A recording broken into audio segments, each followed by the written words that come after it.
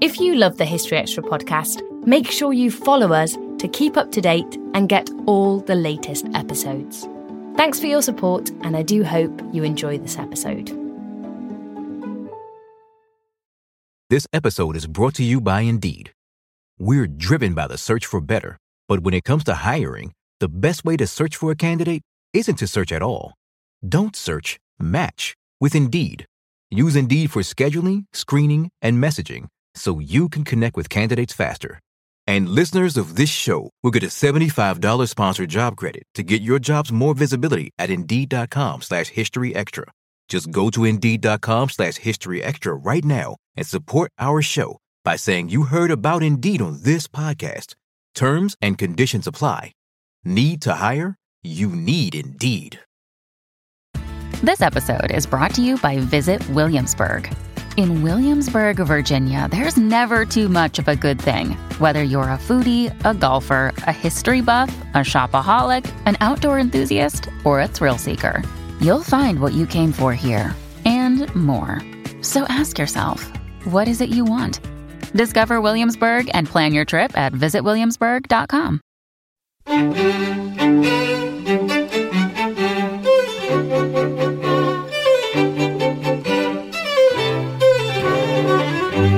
So Mandela certainly didn't end apartheid. He played a crucial role in its ending. That was Saul DeBow discussing Nelson Mandela. It was quite a magical moment to meet this man that one had heard so much about, and there was just a fantastic presence and aura about him. And that was Aaron Mazel, an anti-apartheid campaigner, on meeting the South African leader.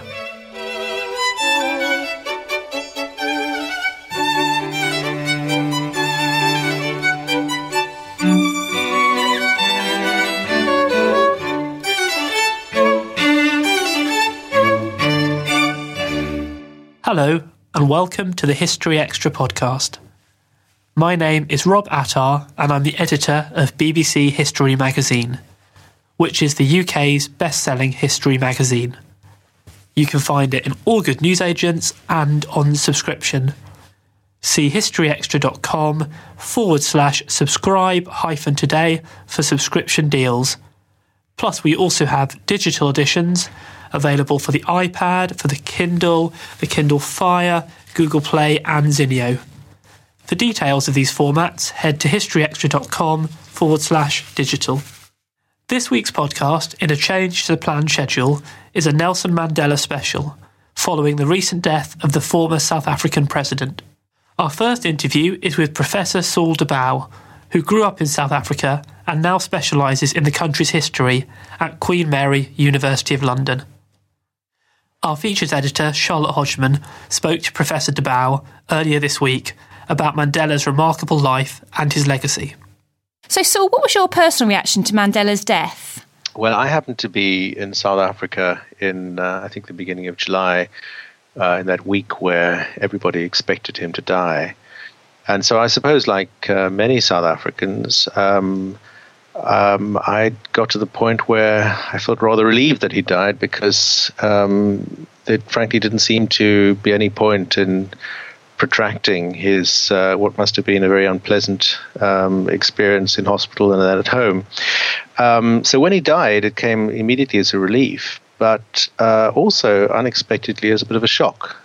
Frankly, I didn't expect the massive outpouring of international interest, not to this degree. That to me, that's taken me by surprise. I mean, inevitably, there's been a lot of press coverage of his life and, as well as his death. What would you say was his single greatest achievement? Well, I think that undoubtedly that his role in securing the new South Africa after his release in 1919, his role in securing democracy, in helping what was an extremely difficult transition to take place, and more than that, his symbolic role in reconciliation, his support for the new South African Constitution. That collection of things must be his greatest achievement. Yeah, and I mean, what sort of impression do you have of Mandela the man rather than, say, Mandela the activist? Because we hear a lot about, what he achieved. It's quite interesting to see what he was like as a person. Well, I mean, I'm probably one of the very few South Africans who never met him, so I've listened with interest. Everybody in South Africa has a Mandela story. But I think the great thing about Mandela, perhaps like all great leaders, is that he was fundamentally enigmatic. He was a man of enormous self-discipline and guardedness. And although he cultivated this persona of the world's favorite uncle, he was, in fact, extremely guarded, self-disciplined. Even some of the closest people to him on Robben Island have written and given accounts which suggest that he maintained a steely sense of reserve. And I think that was part of his power. So, there will increasingly be personal accounts, and there'll be revelations of, the real Mandela, people saying things that are not particularly flattering. But I'm not particularly interested in that aspect of him. What is interesting to me is the way in which he used that great self-discipline and sense of distance in order, coupled with this great sense of familiarity, to really generate a sense of personal power. And just going back to what you were saying about his image as a favourite uncle, do you think this was an image that he cultivated himself? Undoubtedly. One of the things we're learning about Mandela, and it should be said, just to go back to your last question, that I found the Time magazine cover of February 1990, which features Mandela. And if you look at that cover, you'll see a picture of a man who doesn't look anything like the man who came out of prison immediately afterwards. It looks like a photo effete. And the reason for that is that there were no photographs, no contemporary photographs of him in circulation because of the bans by the South African government. So Mandela used that sense of absence. He was a man who, emerging out of prison, remade himself. And that wasn't the first time that he remade himself. He made himself in Johannesburg in the 1940s as the man about town. He made himself in his autobiography, which is a sort of Bildungsroman, telling a narrative of growing up in the rural Transkei. He constructed a narrative about himself as a freedom fighter. He constructed a new narrative about himself as a reconciler. All these were very, very carefully produced by Mandela, and they were produced not just in terms of his sense of gravitas, but very much in his sense of dress. He was acutely aware of how he dressed, of how he stood, his posture. All of this were very, very carefully thought out by Mandela. And the other point is that Mandela himself was produced in his absence. That's to say, I think by the end of the 1960s, early 1970s, even into the mid-1970s, his name had really faded from public view, certainly overseas, and even in South Africa. There was sort of residual memories of Mandela and the people around him on Robben Island. By that time, black consciousness, the force that emerged through and after the Soweto riots of 1976-77, was very much the focus of resistance. The martyrdom of Steve Biko, who was killed by the police in 1977, propelled Biko to the forefront of the struggle. And there was a very definite sense within the anti-apartheid movement, which was aligned to the ANC, that they should now move away. They needed to reinstate a single figure, because up to then the ANC had always and continued actually to think of collective leadership. That is to say, not to single out any particular leader. Oliver Tambo, the deputy leader in London, became the effective leader. And I think there was a very deliberate decision that was made in about 1978, around the period of his 60th birthday, to focus attention on Mandela the individual. That had happened before. It had happened in the Defiance campaign in the early 50s when he was selected as the volunteer-in-chief. And of course it had happened again in 1960-61 when Mandela became the effective, or at least the public face, of the guerrilla movement. So there was this very deliberate effort to construct Mandela as the personification of the struggle. So there's a kind of dynamic in which he's being constructed in his absence by the anti-apartheid movement. But at the same time, as people go onto the island, visitors, occasionally the press, and meet him, they say, hold on, he isn't just a myth. He really is there. He really is a leader. And so there's this double process of construction of this image. But even when Mandela came out in 1990, if you remember, the world's media was focused on him. He came out late. They expected him perhaps to come out in a motor car. The television cameras couldn't pick him out at first. And when he came to the Grand Parade and gave his first speech, many people were disappointed. It was wooden. It was not, in fact, written by him. And it was only afterwards, when he went to Bishop Tutu's residence in Constantia and he met the press, that another side of him came out, that avuncular, laughing, ironical, and generous-spirited man. So the Mandela we know is actually a very recent construction. Virtually everything we know about him has emerged in the last 20 years through his own autobiography, through the biographies, and through his emergence as the perhaps the most recognized political figure, other than someone like Obama. So how do people reconcile the Mandela who went into prison with the one that emerged? They sounded like they were quite different people. Mm-hmm. When Mandela went to prison in 1962, and then again permanently in 1964, he was a firebrand. And he emerges as this great figure of reconciliation. In 1960-61, Mandela effectively usurps the authority of the then leader of the ANC, Albert Luthuli, who is now very much a forgotten figure, but at the time was a very great symbol of reconciliation. He was given the Nobel Prize in 1961, the first South African to be given a Nobel Peace Prize. Mandela moved against Luthuli in order to create Umkhonto we Sizwe, the armed wing of the ANC. And it often strikes me that the Mandela who emerges in 1990 in some ways bears closer resemblance to Luthuli of the 1960 than it does, in fact, Mandela himself at that time. Okay. As a young man, he was very much in favour of a black South Africa, but his views did change quite a lot in the 1950s, and he ended up saying that the country should embrace all races.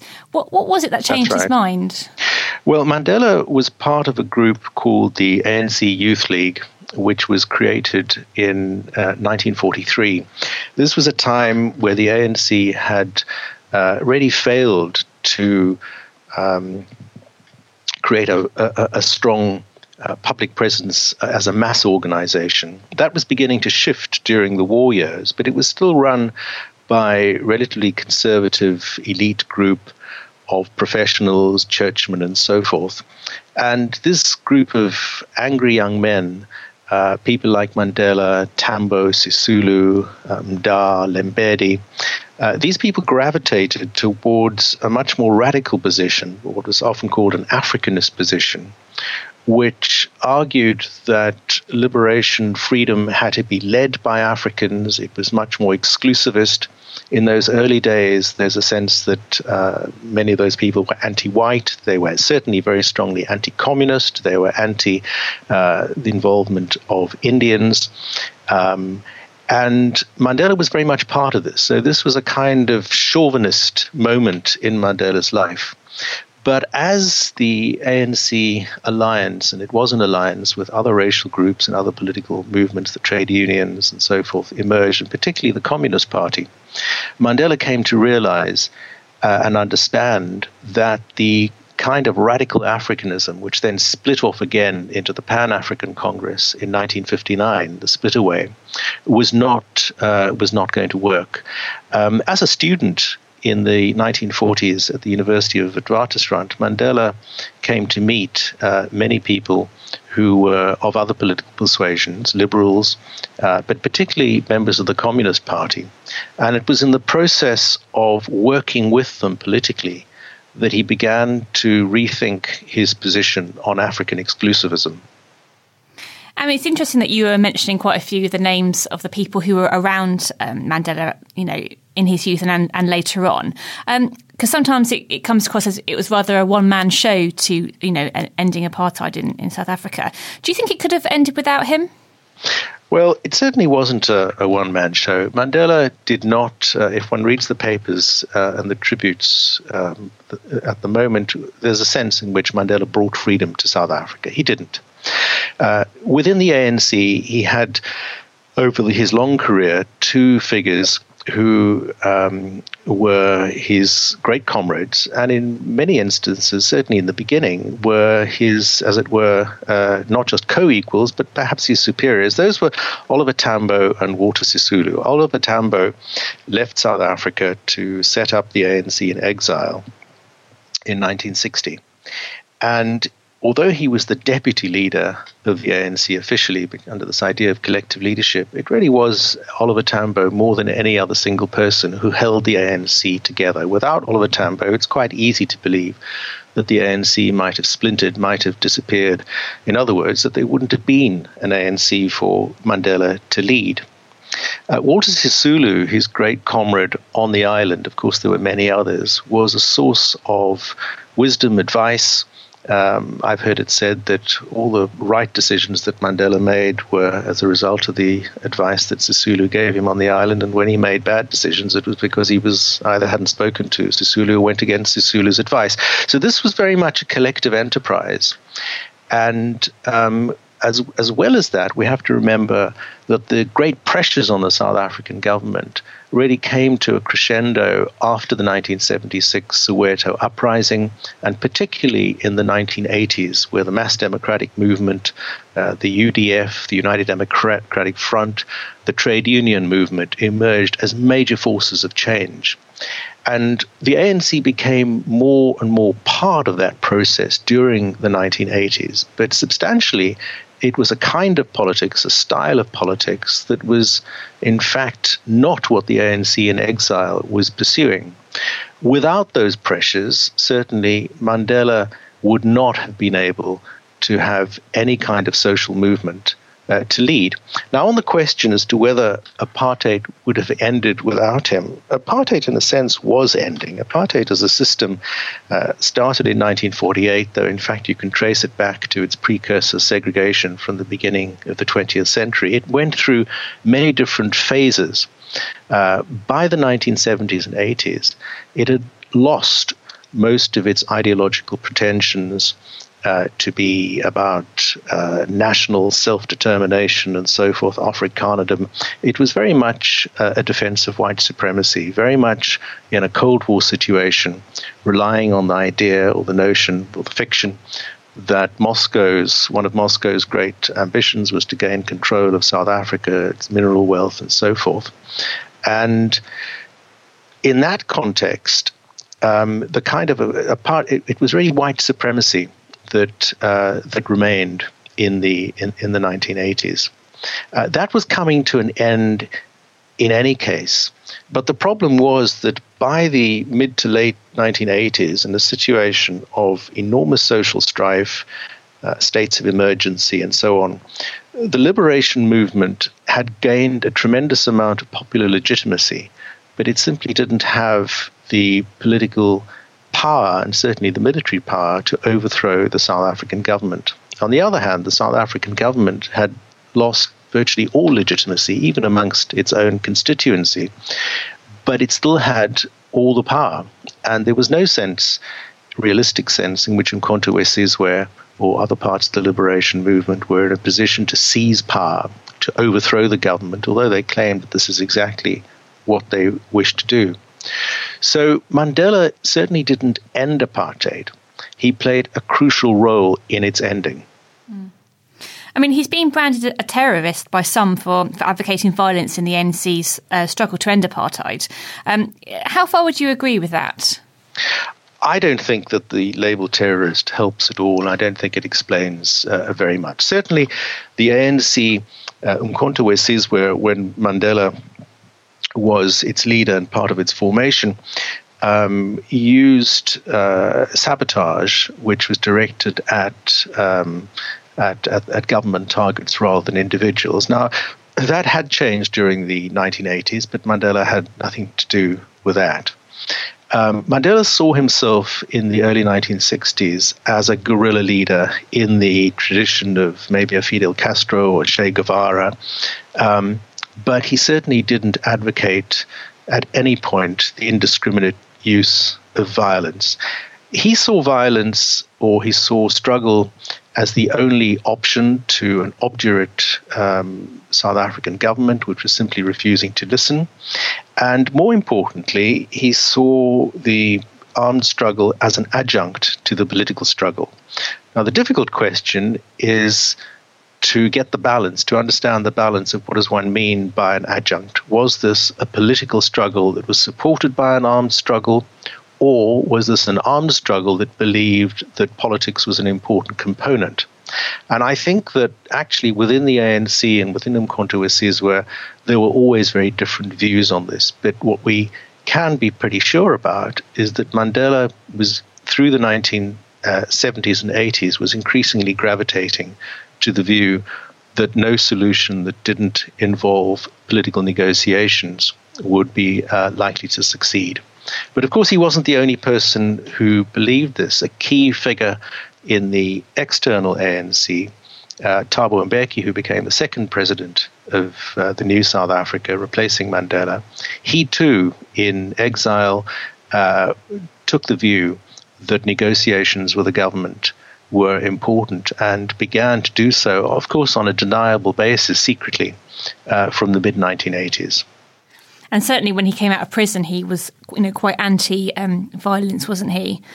Well, that's not entirely true. When Mandela came out of prison in 1990, there were a lot of rumors within the liberation movement. And the liberation movement is a very vociferous movement, many different tendencies, many different cliques, many different strategies.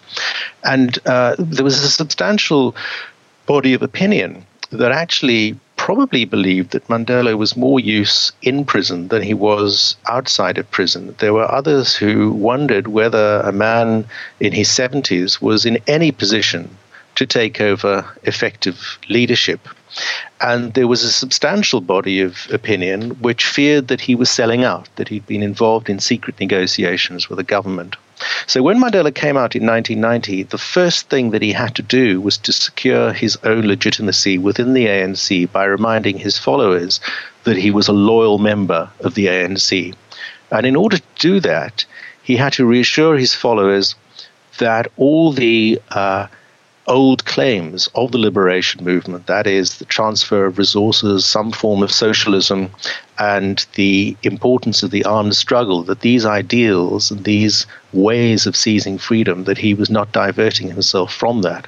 So, in fact, if you listen to Mandela giving his first major speech in 1990, it's a very wooden, in many ways, speech which sounds almost anachronistic by the time he delivers it. And just finally, what impact do you think Mandela's death will have on South Africa and elsewhere in the world?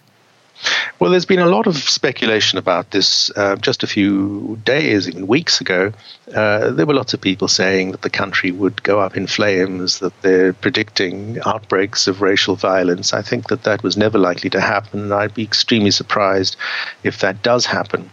The big issue at the moment seems to be whether the ANC under President Zuma's leadership, which is becoming increasingly unpopular, mired in corruption and cronyism and patronage, unable to deliver on its promises in terms of redistribution of wealth and the alleviation of poverty. There's a question about whether Zuma will be able to bask in the Mandela glow, and that clearly is what he is trying to do. But even as we saw yesterday at the memorial service in Soweto, where Zuma was booed, we may be in a situation where we're actually seeing a memorial service commemorating the death not just of one ANC president, but in fact two. So I think there is a great contest now for the legacy of Mandela. And the question is whether the ANC in time will be able to hold its attachment to Mandela and his legacy for the election next year, or whether this will remind people in South Africa of, in fact, the very great difference between the huge moral authority of Mandela and the very diminished stature of his successors in politics today. It'll be interesting to see what happens, won't it? It will be very interesting to see what happens, and I hope the world continues to pay some attention to South Africa, because there is a sense that the great journalistic interest in Mandela's death will not follow through. But isn't that always the case with public interest stories? That was Professor Saul de Bouw. Saul is the author of South Africa's Struggle for Human Rights, published by Ohio University Press in 2012. And Saul has also contributed to an article about Mandela that will appear in our January issue, out in a couple of weeks. Meanwhile, our Christmas issue is still on sale. This month is an Ancient Britain special with articles about the Celts, Stonehenge and pagan rituals. Also in the magazine, we're telling the story of the Arctic convoys of the Second World War. We're exploring the impact of the Black Death and revealing the most dangerous animals of Tudor times. If you like the sound of any of that, then why not pick up a copy at all good newsagents or in a digital format. This episode is brought to you by Indeed. We're driven by the search for better, but when it comes to hiring, the best way to search for a candidate isn't to search at all. Don't search, match with Indeed. Use Indeed for scheduling, screening, and messaging so you can connect with candidates faster. And listeners of this show will get a $75 sponsored job credit to get your jobs more visibility at Indeed.com/History Extra. Just go to Indeed.com/History Extra right now and support our show by saying you heard about Indeed on this podcast. Terms and conditions apply. Need to hire? You need Indeed. And now it's time for our weekly history news roundup with our web editor, Emma McFarlane. The final part of a monumental dictionary of medieval Latin, begun 100 years ago, has been published. The work, titled The Dictionary of Medieval Latin from British Sources, has more than 58,000 entries spanning nearly 4,000 pages. Begun in 1913, it is said to be the most comprehensive study ever produced of Latin vocabulary from Britain's medieval period. Meanwhile, a bomb dropped during the Second World War has been recovered from a construction site in Belgrade city centre.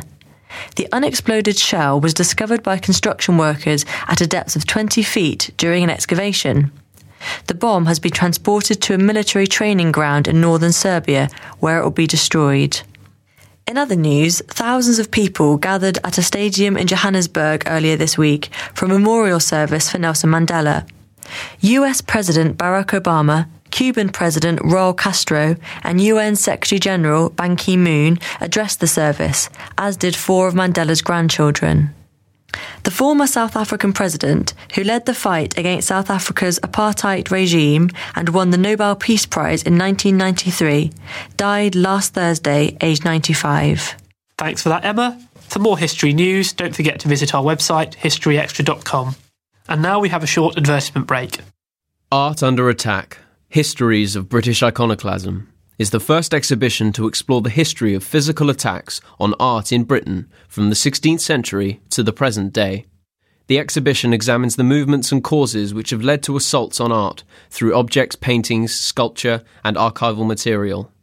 Highlights include Thomas Johnson's interior of Canterbury Cathedral, 1657, exhibited for the first time alongside stained glass, removed from the windows of the cathedral.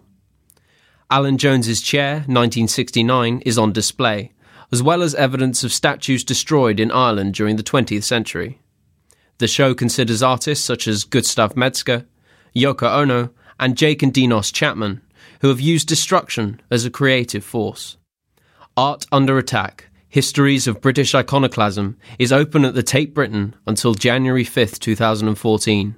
For more information, please visit www.tate.org.uk. Dr. Aaron Mazel is currently a senior lecturer at Newcastle University. But for many years, he lived in South Africa, where he was an active campaigner against the apartheid regime. He spoke to Emma McFarlane about his experiences during these years and about what it was like to meet Nelson Mandela himself. First of all, maybe you could just run us through what your campaigning entailed and when you were doing that from. I started in the early 1980s, and I'd made friends in the town of Pietermaritzburg, which is in the eastern part of the country, in the province which is now called KwaZulu-Natal. And a lot of the friends that I had at the time were anti-apartheid activists from the 70s. I met them in the early 1980s, and through my convictions against apartheid and through their convictions, I got drawn into the political process. Initially in Pietermaritzburg, through an organization called the Committee for Concern, and that then became the UDF, the United Democratic Front in Pietermaritzburg, which was basically through the 1980s, from 1983 onwards into the early 1990s, functioned as the internal wing of the ANC in the country. What sort of things were you involved in when you were doing your campaigning? Was it sort of how active were you? I was quite active. I mean, I was an archaeologist at the museum, so I had a day job which was doing archaeology. But over the weekends and the evenings, I was involved in political activity in the early 1980s. I think it was 83, 84, with friends and colleagues. We'd be out on the streets campaigning against the government, and this meant going door to door in some of the suburbs, not so much the suburbs, but the sort of the townships surrounding Pietermaritzburg, or asking people not to take part in sort of the National Party political activities. They were trying to draw people, certainly from the Indian and the coloured communities, into their political process, and we were campaigning against that. And then later on, I became part of the UDF, so I would attend meetings. But two of the things that myself and my partner or wife and friends did is from about the mid-1980s onwards, there was a lot of violence in and around Pietermaritzburg. And at the forefront in the townships were young activists, kids as young as 14, 15, through into the early 20s. And with the ebb and flow of the violence, a lot of them got flushed out of the townships through on the one hand, the Inkatha Freedom Party, which, although they might argue against it, were part of the state apparatus at the time. And these kids needed refuge. So we would take them into our homes, look after them. Some of them would, from there, go off into exile to join the Mkhonto weSizwe, which was the military wing of the ANC. Others went on to other things in and around Pietermaritzburg. There was one young woman who, in fact, has stayed with us on and off for 6 years and went on to become quite an important figure in local politics in Pietermaritzburg. So that was one of the things we did. But also from about 86, 87 onwards, I started to use my camera in the townships around Pietermaritzburg, photographing what was going on, because there was very little getting out. So I would be called on weekends, told about funerals, various activities, and I spent a lot of my weekends out in the townships photographing rallies, events, funerals, a whole range of things. And that meant getting into, in fact, I used to steal into the museum darkroom on a Saturday afternoon or a Sunday morning, develop the film, print the photographs, and then try and get them out. And occasionally I had pictures published in the national and international press. And I wondered if maybe you could tell us what, you touched on it earlier, but what really motivated you to become a campaigner? You know, I grew up in a family which had suffered quite a lot through the Holocaust. My grandparents were actually killed on the 23rd of August, 1941, along with 7,500 people in the town that my father grew up in Lithuania. And I think from a young age, I had a deep sense of injustice around oppression. And I think it must have been partly nurtured through that experience. And although I might not have been completely conscious of it at the time, but subliminally, I think I had a sense of how the impact that oppression had on people. And I suspect that for me, that was probably the spark that got me going. And at university in the 1970s, there was a build-up of political activity. I was quite political then, but I wasn't actually that involved. That in the 70s, that really emerged in the early 1980s. In terms of Mandela, I mean, how did you feel when you saw this figure sort of emerging and the world started to wake up to what was happening in South Africa?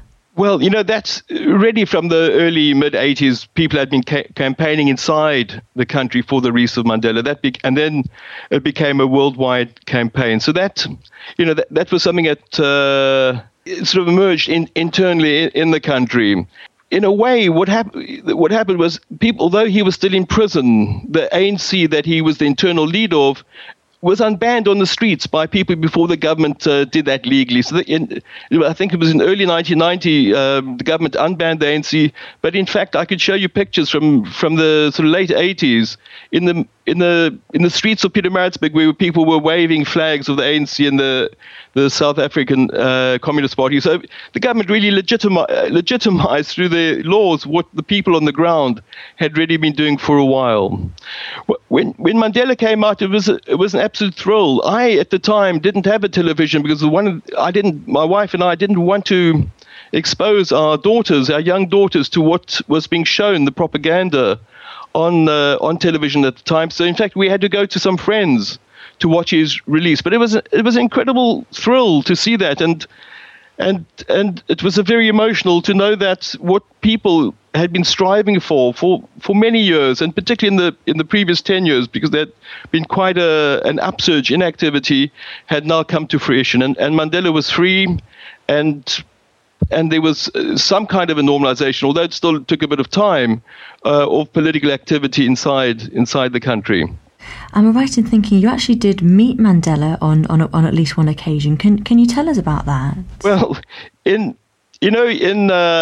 February, about 2 weeks after he was released, he came down to KwaZulu-Natal or to Natal, and he made a speech which I suppose has gone down as being quite famous, where he told people to throw their weapons into the sea, and he was booed at that event. That was quite interesting to see people booing him and then walking away. There were thousands of folk there, but he obviously had a vision of what he thought should go on, and I'm not sure how much he actually knew about the violence on the ground in and around places like Durban, but especially Pietermaritzburg, which is where I was from. So in the wake of that, about a month after that, in the Pietermaritzburg area, and there was quite a lot of violence which erupted, where the Inkatha Freedom Party attacked many areas which were under the ANC at the time, and 20,000 people were displaced from their homes, and I think up to about 200 people were killed. And so this had a huge impact on the area around Pietermaritzburg. And Mandela himself came down in early April, I think it was 2nd and 3rd of April, to see what had been happening, to give people comfort, and also to rally people, to give them strength to carry on. And he arrived, and he did a lot of rallies and press conferences during that time. And one of the places he visited was a township called Impopomeni, which is just outside Pietermaritzburg. And he visited the Catholic Church there because, in fact, the church had been vandalized by members of Inkatha, and he wanted to see what had happened. So we were at this church having a look at it. And I'd walked around the back of the church. Mandela was in the front. And we both entered the church at the same time. And there was just the two of us in the church. And we walked towards each other. We shook hands. We had a conversation. I think we asked how each other was. We had a conversation. And then we both went out the ways that we had come in on opposite sides of the church. But it was quite a magical moment to meet this man that one had heard so much about, and there was just a fantastic presence and aura about him, and also humility. Then you asked who I was and what I did, and and so on. Yeah. Must have been an amazing moment. So, like you said, the humility, everything that you noticed. What was your overriding impression when you left the building that moment? Could you believe you'd met him? I don't think so. It was just a chance happening, and what can I say? It was just a moment. It was absolutely fantastic. But about a year and a half after that, was it late 1991? I attended a wedding of Jay Naidu, who was in the early 1990s, in fact, in the 1980s, and then into the early 1990s as well. He was the General Secretary of the Congress of South African Trade Unions, which was the largest trade union inside the country and one of the primary organizations fighting against apartheid. And I knew Jay from Pietermaritzburg in the 1980s, and we went to his wedding, and Mandela was at the wedding. And my young daughters danced in front of him together with some other lasses who were at the wedding. And that was also fantastic to see. It was just the sparkle in his eyes and the absolute pleasure that he had in seeing these kids. Because one hears about Mandela's love of children.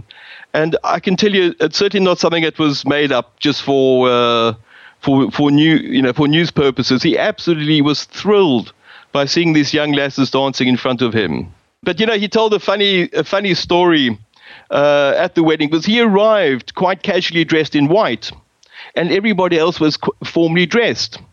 And Mandela was well known for paying a lot of attention to his clothes. And he gave a speech at the wedding, and it was really interesting. It was quite funny because what he said had happened, that he'd been in prison for 27 years, and he was, although it was a year and a half after he'd been released, he was still finding his way in society. So you asked one of his daughters, I think it was Zinzi, you asked her, he's going to this young person's wedding, what should he dress up? What should he wear? And she said to him, look, these young people, you should go quite casually dressed. So he dressed casually with a white shirt, white trousers, white shoes. And when he arrived, everyone else was very formally dressed. And he obviously felt a bit put out by this. So it's just a funny sort of anecdote about him, which shows, it just shows the way he was quite self-deprecating in some ways as well. People loved him be there. But the other thing about him, at that wedding, there were some other ANC luminaries and who were who worked with Mandela from the 1930s, 1940s onwards. So it wasn't just Mandela who was there. There was someone called Oliver Tambo who had led the ANC in exile for about 30 years or so. Walter Sisulu, who died about 10 years ago, had in fact in the 1930s or early 40s enrolled Mandela into the ANC, and Albertina Sisulu, the wife of Walter Sisulu, was there as well. So Mandela wasn't alone as being a high profile figure at the wedding. It was just incredible to see all these people together. And I think Mandela would have been the first to have acknowledged that although a lot of praise gets heaped on him, there were several of them that worked quite closely together from the mid-40s onwards who just did an amazing job in terms of keeping the ANC going and then ultimately bringing freedom to South Africa. I mean, given your experiences, how did you react when you found last week that he had died?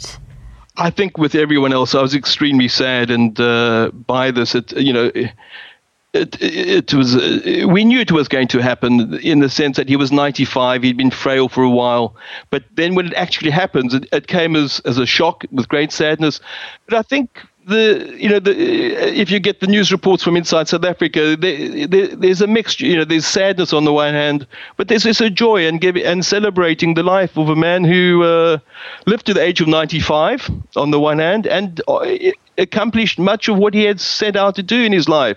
So I think one has to celebrate that as well. So a mixture of feelings. Absolutely. And what do you think will be his legacy?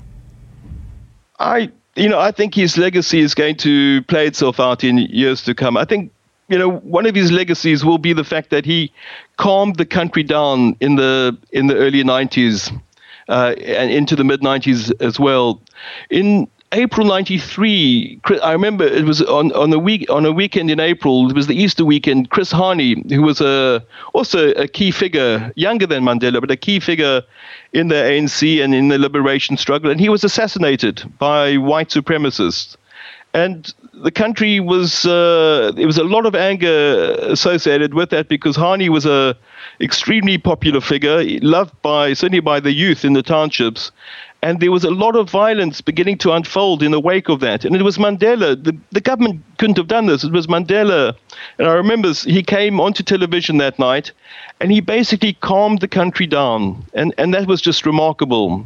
He had the ability to do that.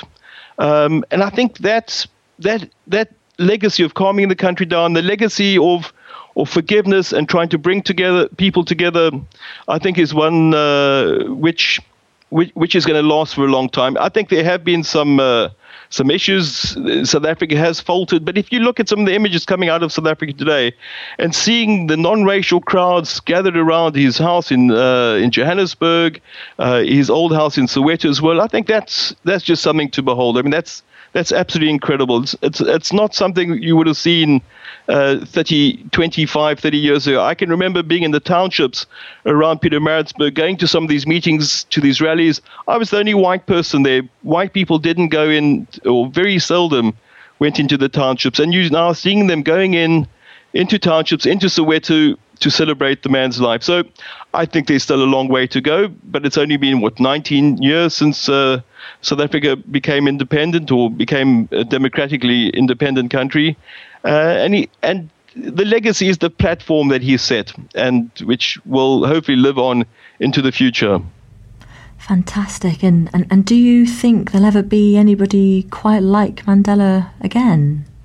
He emerged in a particular historical framework. I can't see that there will be, certainly not for the foreseeable future. Him and his colleagues, and Sisulu and Tambo and Garvin and Mbeki, these guys, they had a special responsibility vis-a-vis their country, and I can't see there in the next wee while being someone of his stature emerging in, not just South Africa, in anywhere in the world, really. And the fact that 60 to 100 world leaders are making the way to South Africa at the minute to attend his memorial service, and some will probably stay on for his funeral over the weekend, or more will come for his funeral, is just remarkable, actually.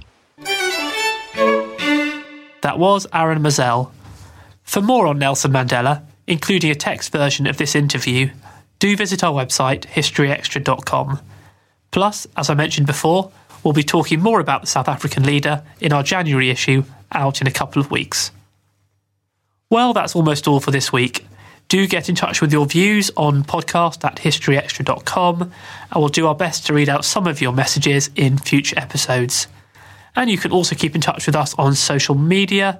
We're on Twitter @HistoryExtra, plus we're on Facebook, facebook.com/HistoryExtra. Plus do make sure to visit our website, historyextra.com, where we've got the latest history news, blogs, galleries, quizzes and more. Next week, we'll be bringing you our festive history quiz, so do make sure you tune in for that. And if you are looking forward to hearing about Tudor voyages and the Black Death this week, then don't worry, we'll be bringing that to you in a couple of weeks' time. This History Extra podcast was recorded in Bristol and produced by Jack Fletcher.